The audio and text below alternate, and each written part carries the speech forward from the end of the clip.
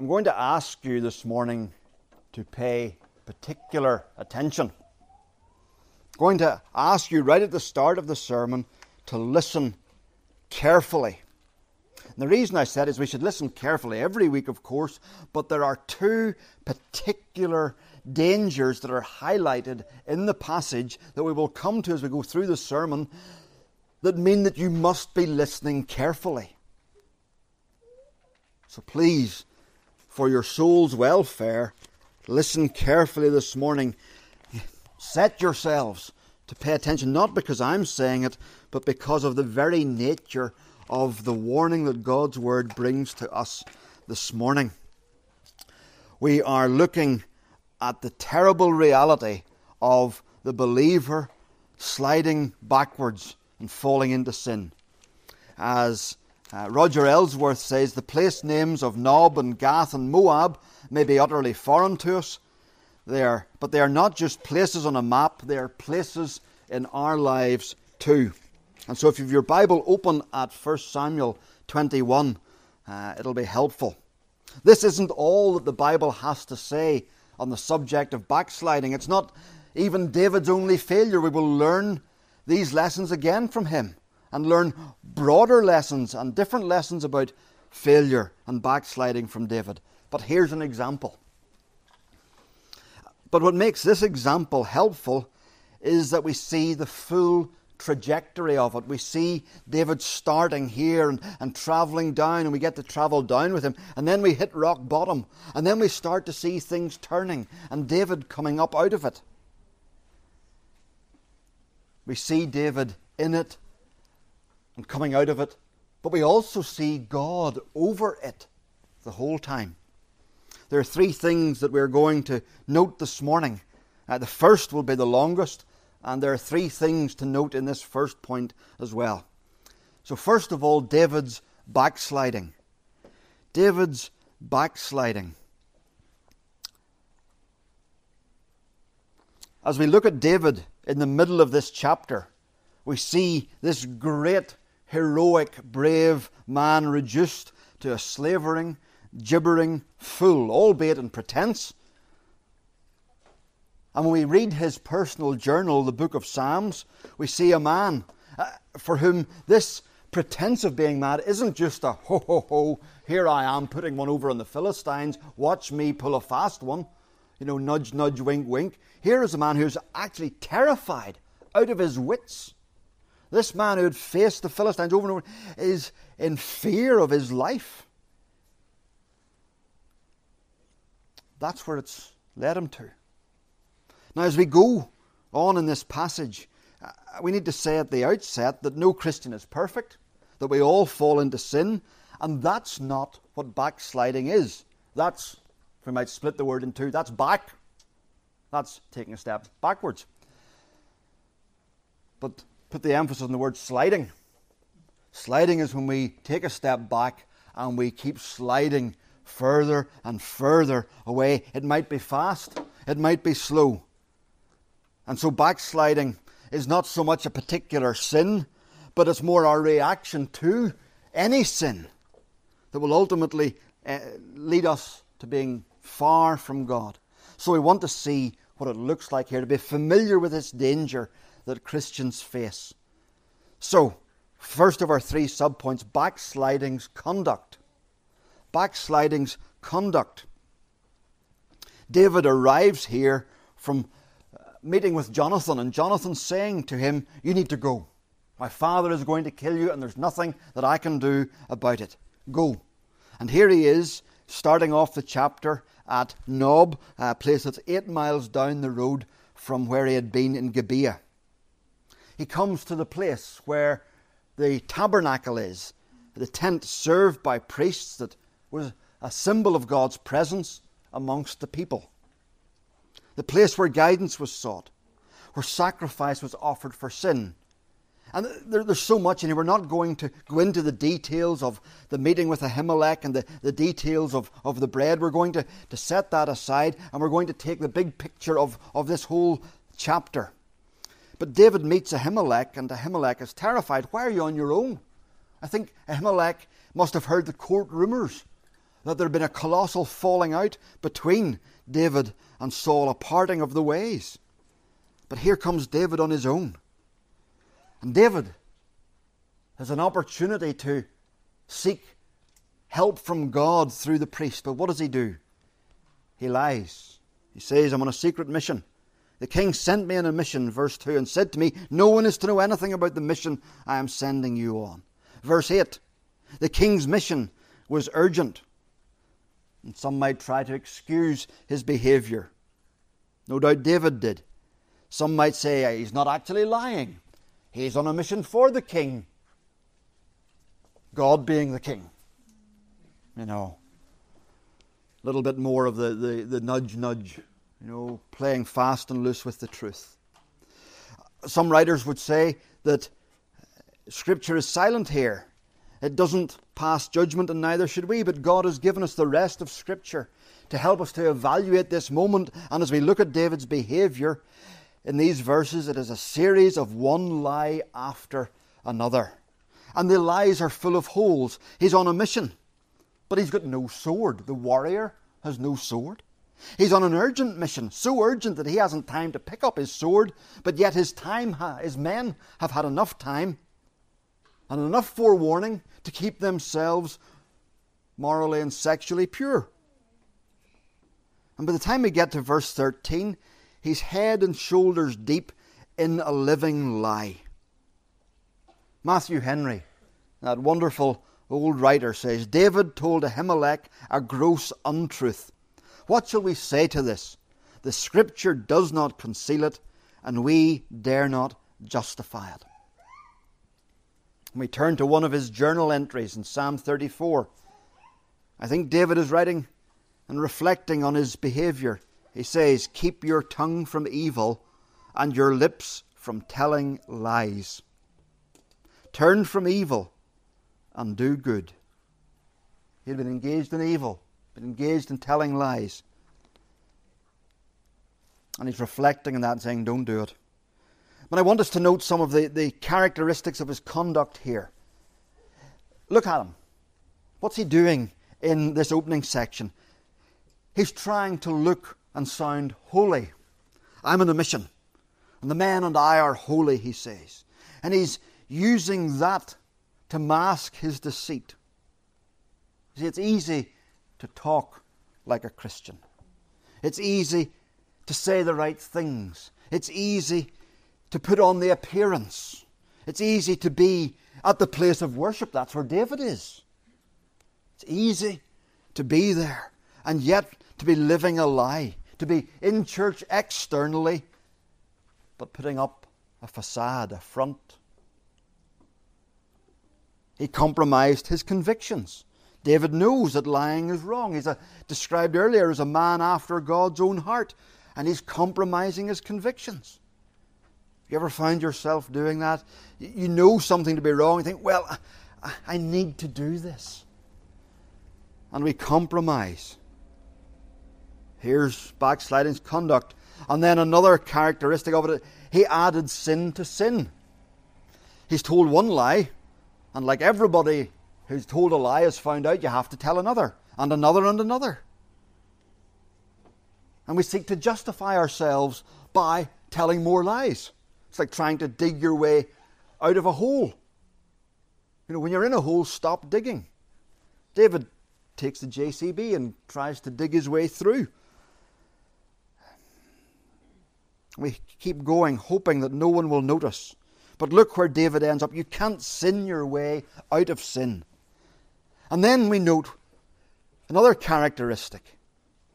Not only does he add sin to sin and compromise his convictions and try to give the appearance of being holy, but he ends up in the wrong place with the wrong people. Look at him now in verse 10. He's in Gath. He had been wrongly in the right place at the temple or the tabernacle, but now he's wrongly in the wrong place. He's in Philistine territory and is lying through his teeth, and he's behaving like a madman. And then he's in Moab, outside God's territory. And in Scripture, that direction of travel is always significant. Always significant. He's not going to find God or godliness in Gath. He's not going to find holiness in Moab. Are there places that you find yourself, either in real life or in online life, where you ought not to be? Places where you are not going to find God or godliness being lived out. Instead, you find yourself under pressure. You find yourself compromising. You find yourself adding one sin to another. You find yourself being shaped by those around you. In the wrong place, with the wrong people, or it may be that you're just with the wrong people. And we look for attention, we look for affection, we look for interest from the wrong people, and we dumb down our Christianity. And we start to dumb down our Christianity, we're compromising our convictions. And see, here's backsliding's conduct. It doesn't always start with open sin. It starts small. It steps away from God. It grows cold by degrees. Here are the warning signs that we may be on a slippery slope. Backsliding's conduct. Second point in this first heading, backsliding's causes. Backsliding's causes. Remember, we're not looking exhaustively at backsliding. There are all other sorts of passages we'll come to, even in the life of David. But what has brought David to this point? And I think there are two things. There are two things that we can note here. One, he decided that he could solve his problems without God. He decided he could solve his problems without God. Or we might say, God became small to him.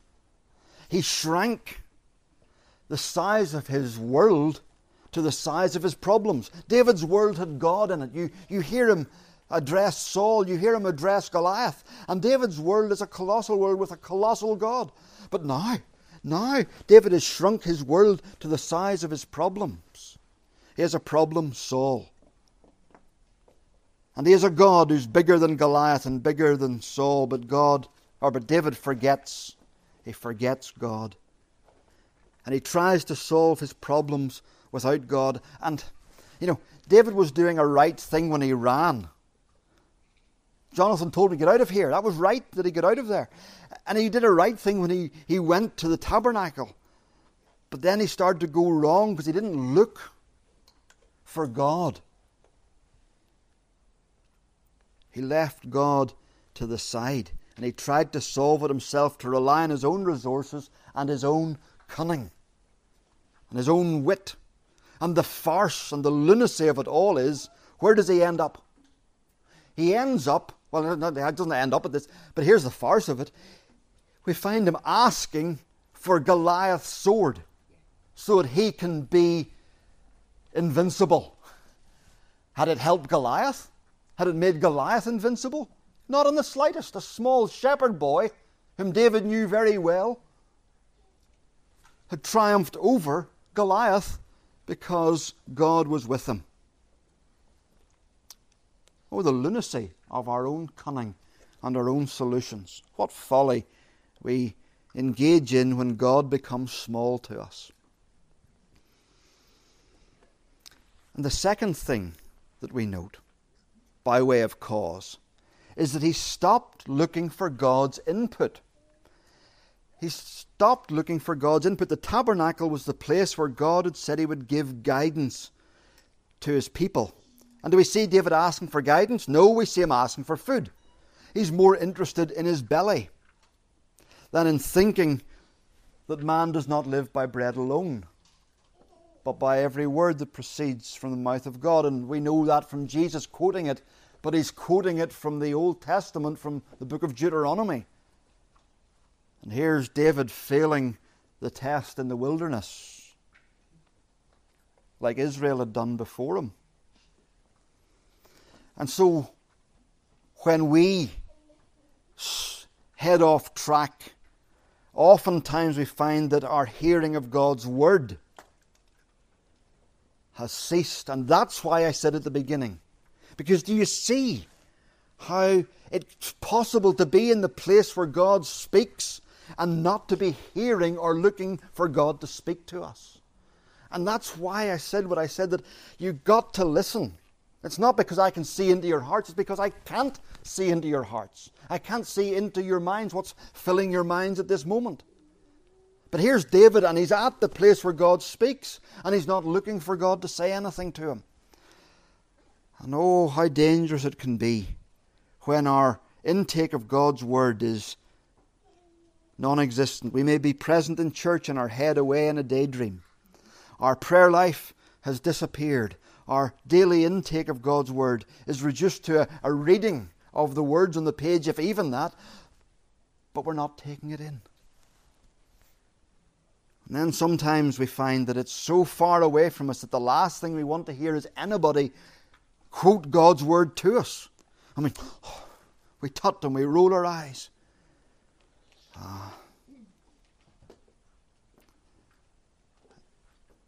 Is that something that you need to reflect on and think about this morning? Has God become small to you and His word become silent? Two contributory causes: taking our eyes off God and taking our ears off God. Ignoring God and relying on self. Here are backsliding's causes in this incident. Thirdly, backsliding's consequences. Backsliding's consequences. Sin can be forgiven, yes, but it has consequences. And God is not a maid. He's not a skivvy who runs around cleaning up after us. And there's salutary warnings for us in this passage. Let me point out three. David endangers others. The camera whips round in verse 7. In a little sentence from the author, he says, "Now one of Saul's servants was there." And you get a glimpse of a face peeking out from behind maybe a tent flap or from under a tree. And the camera zooms in and it's Doeg, the Edomite, Saul's chief shepherd. And well, you cast your eye across the page to chapter 22, and we find that Saul kills all the priests at Nob because Doeg reports back. You see, David's backsliding impacts others.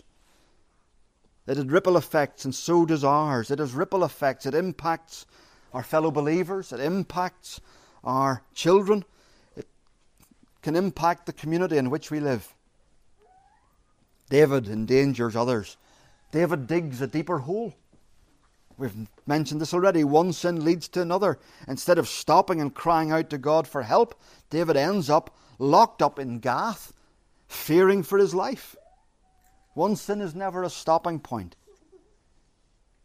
Never is. Satan throws out bait in front of us and we say, "Oh, I'll do this and stop."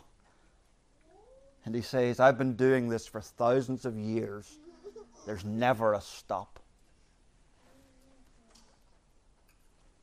Yes, there's forgiveness, but we rarely look for it till we're neck deep in trouble.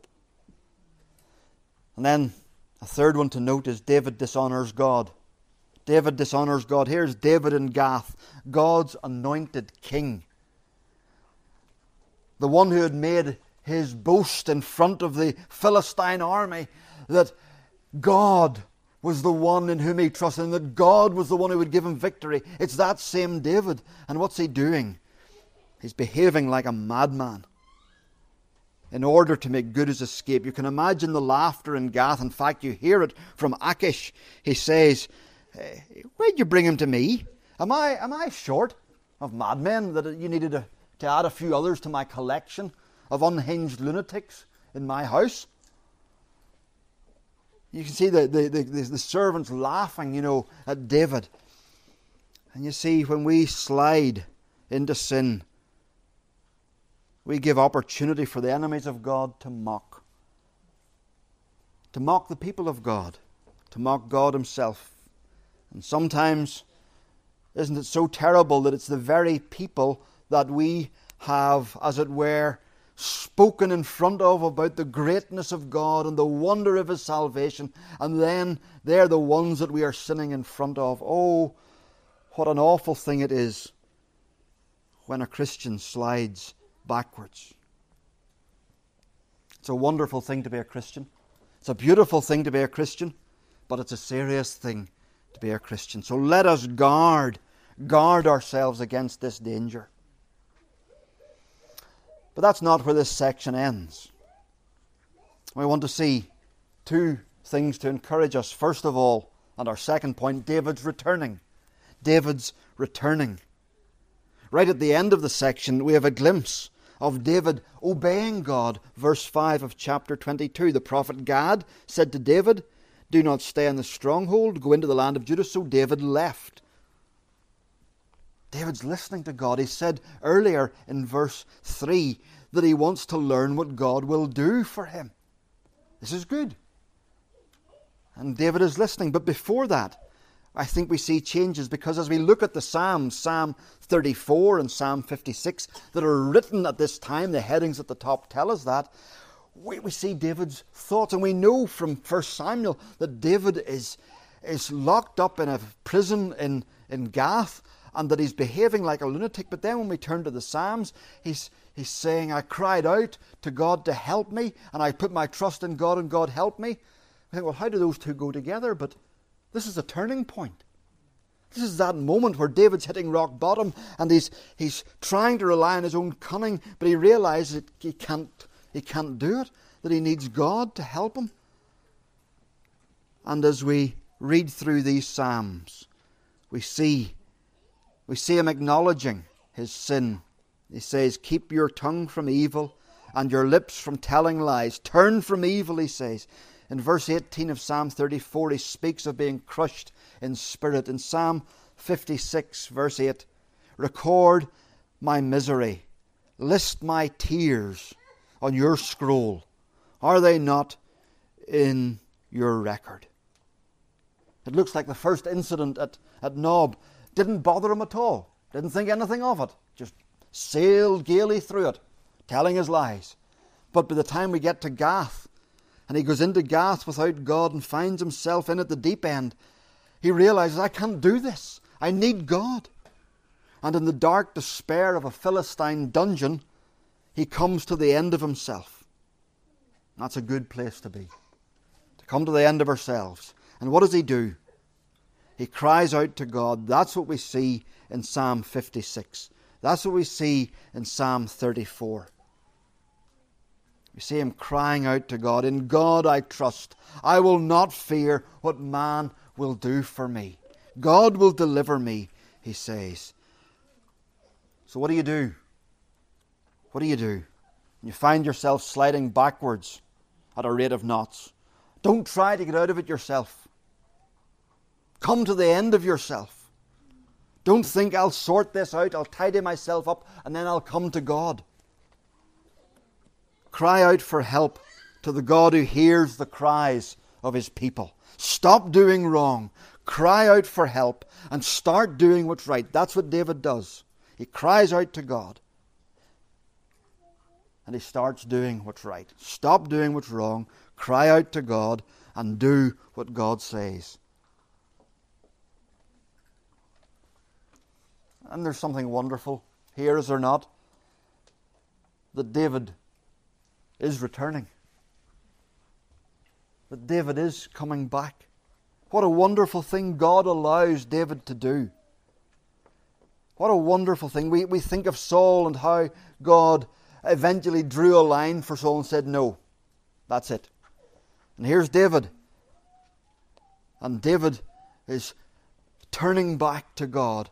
And God is faithful, and God hears his cries. What encouragement there is for us to keep coming back to God. And all the more encouragement for us this side of the cross. For we have a Saviour who we can see at the cross has paid for the sins of his people.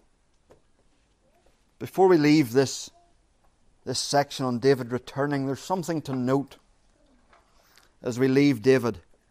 As we leave David in Moab.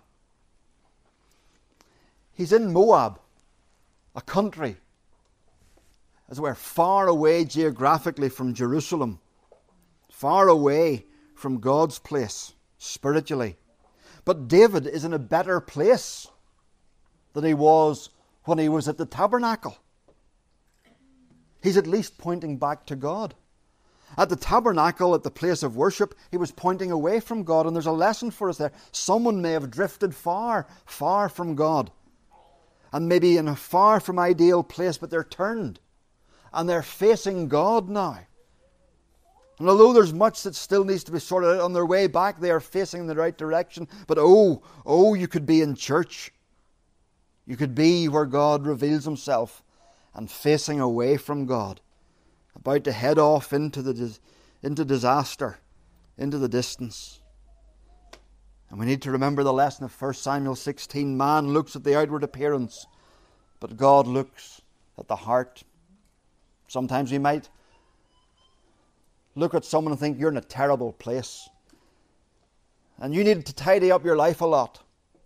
But actually, they are in a terrible place, but they're looking in the right direction. They're moving in the right direction. Or there may be somebody and we think, oh, look at them. They're at church every week. But oh, they're facing in the wrong direction. God sees the heart. The third thing to note, David's backsliding, David's returning. And thirdly, wonderfully, God's faithfulness. Where is God in all of this? God's faithfulness. David has departed from God, but God has not departed from David. Although he's not mentioned actively in the chapter until we get to verse 5, he has been active all along. We see that from David's prayer diary from the book of Psalms, that God was faithful even when David wasn't. And in the Psalms we see what God has been doing. God was faithful in providing safety in Gath. Psalm 56 verse 13. For you have delivered me from death, my feet from stumbling, that I may walk before God in the light of life. God was faithful in hearing. Psalm 34 verse 17. The righteous cry out, and the Lord hears them. He was faithful in continuing to deliver David out of his trials. Psalm 34. The Lord delivers them out of all their troubles. God was faithful in providing for David's parents in Moab. Perhaps because of David's great-grandmother, Ruth, who was from Moab. Safety for David's elderly parents. God was faithful in continued delivering. Psalm 34 verse 19, the righteous person may have many troubles, but the Lord delivers him from them all. That's David saying, I've seen this, and I'm telling you about it. God was faithful.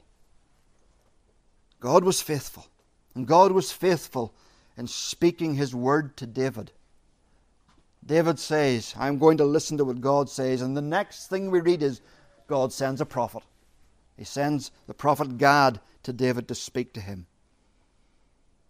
God may not be a maid that cleans up after us. And he may leave us at times to stew in the mess that we've made. But he is a loving Father. That doesn't mean that he's ignoring us or distant. He's present, watching and providing, full of care for his people. David would write in Psalm 56 verse 8, you have kept count of my literally tossings, his turning backwards and forwards in bed at night as he can't sleep. You have put my tears in your bottle. My tears, God's bottle. That's the level of care. Are they not in your book? Those anguished cries as we realize we've made a mess, as we realize, what would God want anything to do with me? God notes, God cares, and he's faithful. Why would we ever go away from such a God? God's faithful care is David's great takeaway lesson from these incidents. He hadn't trusted, he had wandered, but God had been faithful. He watches, he sees, and he is ready when we turn back to him. Because he has never moved. It was us that did that.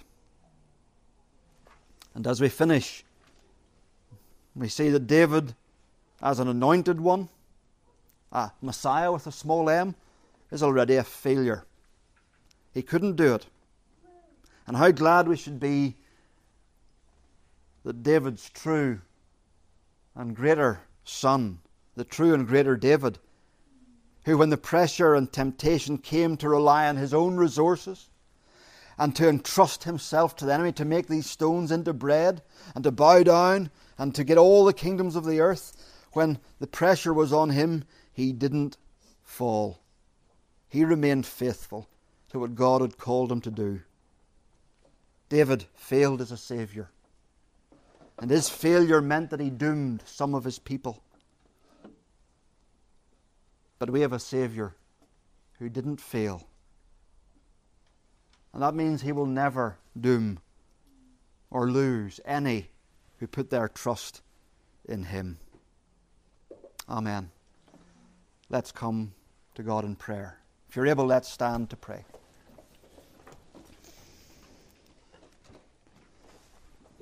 Father in heaven, how we thank you.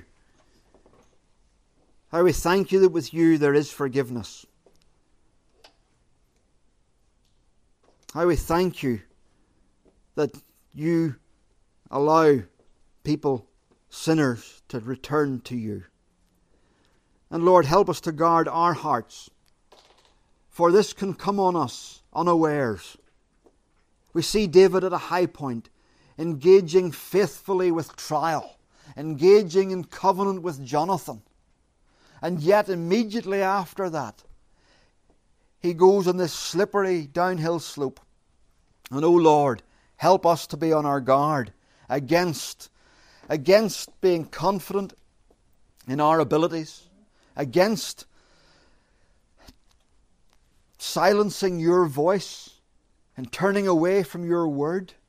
Help us to guard against an outward appearance of holiness. Help us to guard against being in the wrong place with the wrong people, seeking the approval of people whom you don't approve of. Oh Lord, guard all of us, but guard our young people especially. Guard them from that being in the wrong place with the wrong people, or even just with the wrong people, and chasing the attentions and the affections of those who have no affection for you. Lord, guard them especially, but guard all of us, Lord. And Lord, show us where we have perhaps been growing a little colder. Show us where we need to return to you. We may not be in Gath. We may not be in that moment of despair, but Lord, we don't want to be there. So show us if and when and how we need to turn back to you. But oh Lord God, most of all, we thank you that you are faithful, and that when we are faithless, you are faithful to us, and you don't give up on us. And we thank you for that. And we thank you that we have a Saviour who didn't fail. And we thank you that we have a Saviour who doesn't ruin his people. We thank you that we have one who has said, I will never leave you or forsake you. And lo, I am with you always unto the very end of the age. And so help us, Lord God, as we seek to live for him and to follow him, not to bring him into disrepute. We ask it for Jesus' sake and Jesus' glory. Amen.